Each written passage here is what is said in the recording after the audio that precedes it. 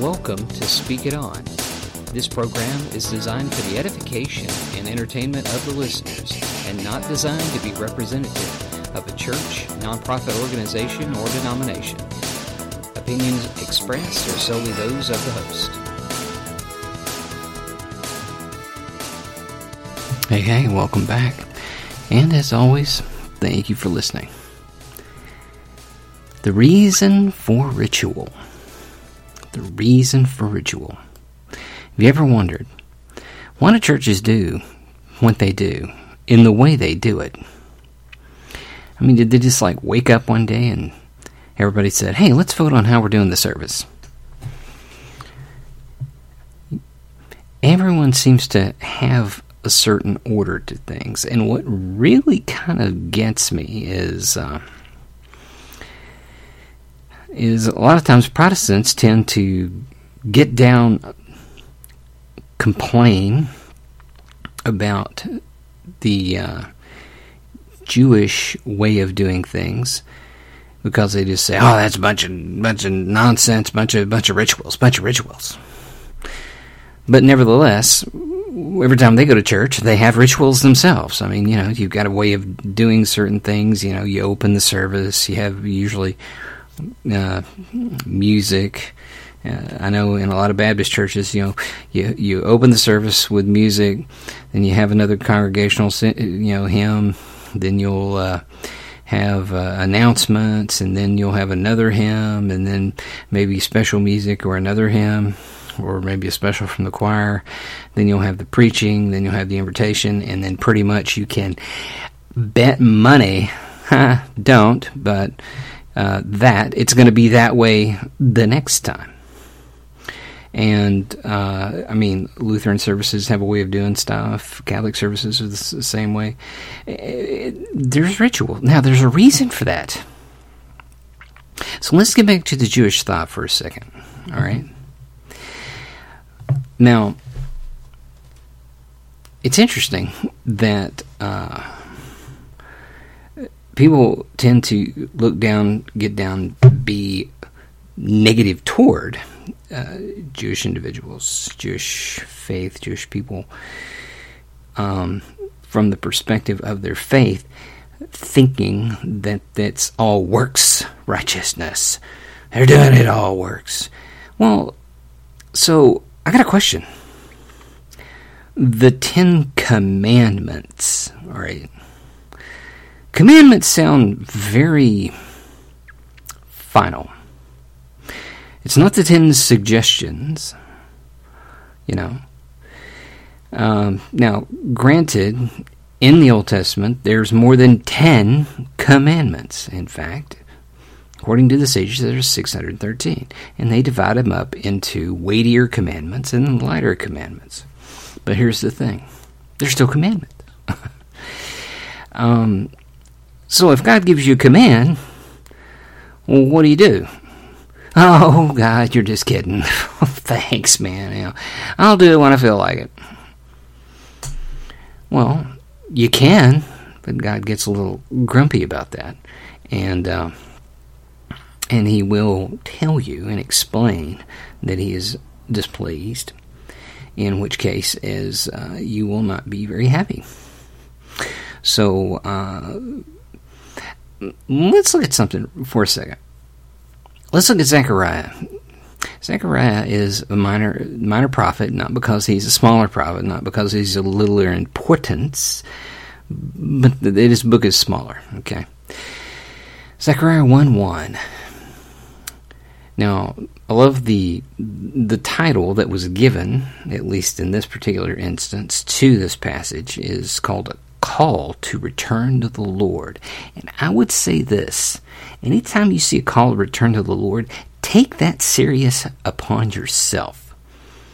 Not just for the Jewish people, but for yourself as well. I mean, hey, can I apply this? So, it starts in Zechariah 1:1. It says, in the 8th month, in the 2nd year of Darius, the word of the Lord came to the prophet Zechariah, the son of Berechiah, son of Iddo, saying, the Lord was very angry with your fathers. Therefore say to them, Thus declares the Lord of hosts, Return to me, says the Lord of hosts, and I will return to you, says the Lord of hosts. Do not be like your fathers, to whom the former prophets cried out, Thus saith the Lord of hosts, Return from your evil ways and your evil deeds. But they didn't hear or pay attention to me, declares the Lord. Your fathers, who are they? And the prophets, do they live forever? But the words and my statutes, which I commanded my servants the prophets, did they not overtake your fathers? So they repented and said, As the Lord of hosts proposed to deal with us for our ways and deeds, so he has dealt with us. All right. So, great little book. Please read it. This passage, two things I want to just kind of point out first of all. The first thing is that, again, and I love this so much about the Lord, he is so reasonable. I mean, that may sound, you may be thinking, are we talking about the same person? I mean, he wiped out the world and then did it over. Well, yeah, we are. We're talking about the same person because he is reasonable. He does not want to default to the judgment, almighty, judgmental destroyer, unless you absolutely give him no other choice. And how do you do that? With your own choices. You don't include him in your choices. You don't care about what he has to say. You don't care about his word. You don't care about his people. You don't care about any of that. You do that, and you're pushing him away. You push God away, and heaven help you later, because there won't be any help. So here's the thing. The thing that I like in verse 3, Zechariah 1, is when he says, Thus declares the Lord of hosts, Return to me, says the Lord of hosts. But he doesn't stop there. It's not this dogmatic, listen, you goofs, get your act of blooming together and come to me. And like I told you, if you continue, he says, and I will return to you. God wants to meet you where you're at. He will run there. He will do everything he can do to bridge that gap. Everything you will allow him to do to bridge that gap. He will run to you as you run to him. That is, see, and that is not the image of the damnation, killing everybody God. Yes, he is. But here's the thing. That is a family thing. He's running to you. He's running. Just this is the prodigal son kind of thing, where he's just running to you. Put his arms around you. Okay. So that's the first thing I wanted to say. The other thing is in verse 6, where basically, where he says, My words and my statutes, which I've commanded my servants the prophets, did they not overtake your fathers? So, overtake, basically, they were overtaken because they neglected them. Now, have you ever had assignments, either at work or at school or something, and then you say, I can do that tomorrow. Yeah, no, I'll do that tomorrow. Oh, I'll do that tomorrow. And you put it off, and you put it off, and you put it off. All of a sudden, before you know it, you got it like over your head, and you're swimming in stuff that you should have done. That's the image here. It overtook them because they put it off. They didn't care. They didn't engage. And to be honest, Gentiles would have been even worse. So here's the thing. But it says this, so they repented.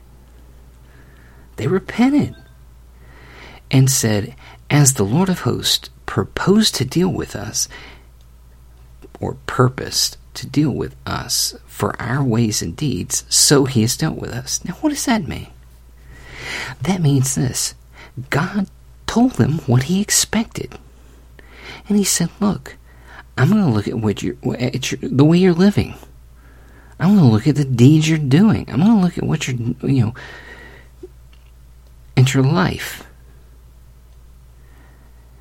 And they said, God said he was going to do that, and he did. And where's this the same way for Christians, believers, from this perspective? We follow the Bible because we appreciate God and the gift and sacrifice of Jesus and his lordship and his continued lordship from now on. That's why we follow the Bible. That's why you follow the Bible. You don't follow the Bible to earn anything. It's an appreciation kind of situation. It's the book of James kind of thing. So, with that scenario,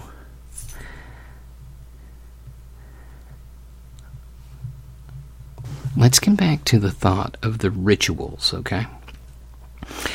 Now, is there anything wrong with church services being in a certain fashion? No.